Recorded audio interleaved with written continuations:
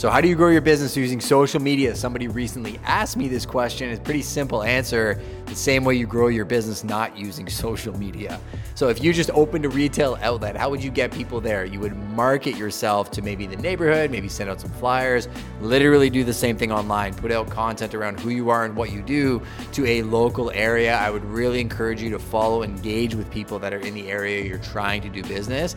But the second thing you gotta do is do it consistently enough that they're gonna show up. You wanna be top of mind, and then when they show up, provide the service that you said they would give you. Try and remember who those people are, try and be memorable, and then follow back on the promises that you made those people consistently over time. I think people are more worried about creating the next reel or TikTok, not actually serving their consumers. So serve the consumer consistently and you will grow your business online.